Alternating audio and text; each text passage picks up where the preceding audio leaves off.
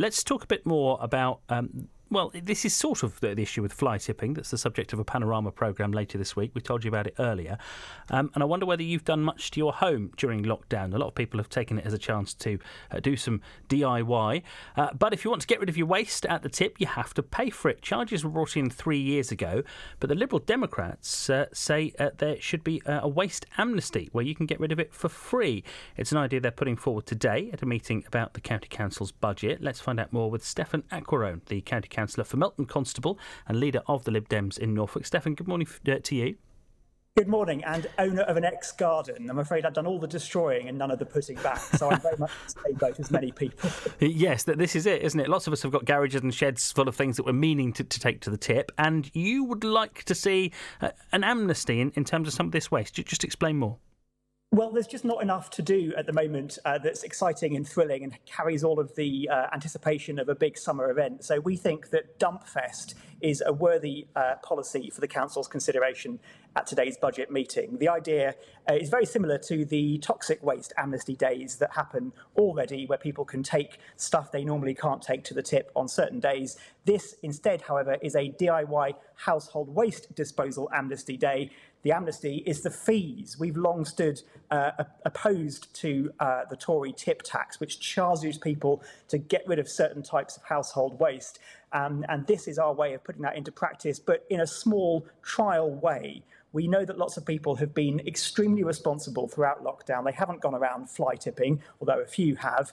And we want to reward those people by letting them bring that household waste stuff that they'd normally have to pay for into the tip for free for a fixed period of time.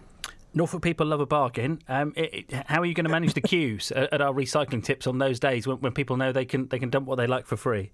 Well, of course, ordinarily, it would just be a special day where everybody can bring their tins of unfinished paint or their other things they can't normally dispose of. In these circumstances, there are two reasons we'd have to do it over a longer period of time with some sort of time slot allocation. And reason number one is, of course, because we have to manage the number of people visiting the household waste recycling centres in the current restrictions. And number two, frankly, is we expect that there'd be a huge demand for this, not just because of the fees, but also because of the fact that a lot of people have built up this sort of stuff over the past few months. So it can be done safely. We know, we applaud the County Council for opening the household waste recycling centres promptly after the first lockdown, but we know that they were the number one destination for people to go to as soon as they reopened. We think this will be a very popular policy. It's why we're proposing it, but also we'd have to therefore manage the number of people who could attend at any one time. That's very simple to do, the simple sort of booking system, and it should just keep those queues to a manageable level. We did what could be a separate story earlier on. There's a panorama this week about the problems of fly tipping and how the government has these licences for people who take waste away but maybe doesn't check up on where the waste actually goes. I say a separate story, but do you think there is a link? What's your theory on, since we've been paying more to go to the tips, whether fly tipping has got worse?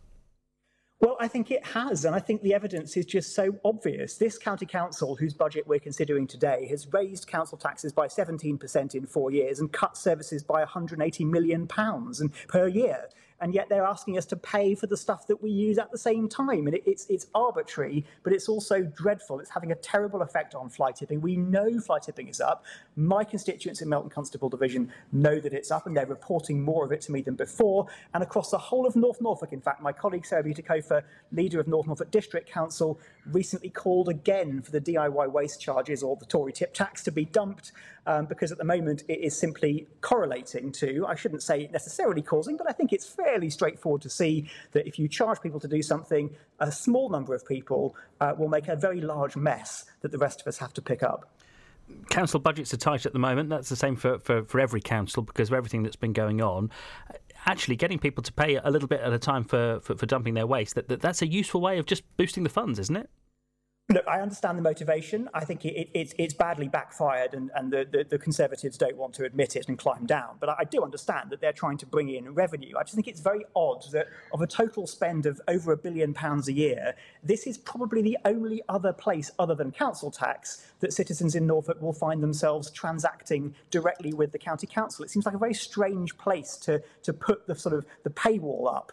And I think what Norfolk really needs is a broader rethink about the priorities as we look to recover from COVID. What are the economic goals, what's the vision for the future of Norfolk, and then have a big and open, proper conversation with the people who pay their council taxes about what they actually expect in return.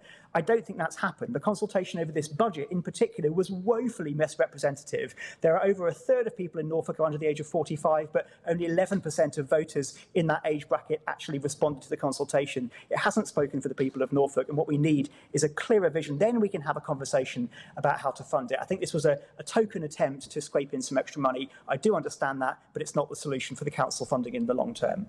Stefan Acheron, thanks for joining us. He leads the Lib Dems on Norfolk County Council. Get your calls into us this morning on this, that the links between paying at the tip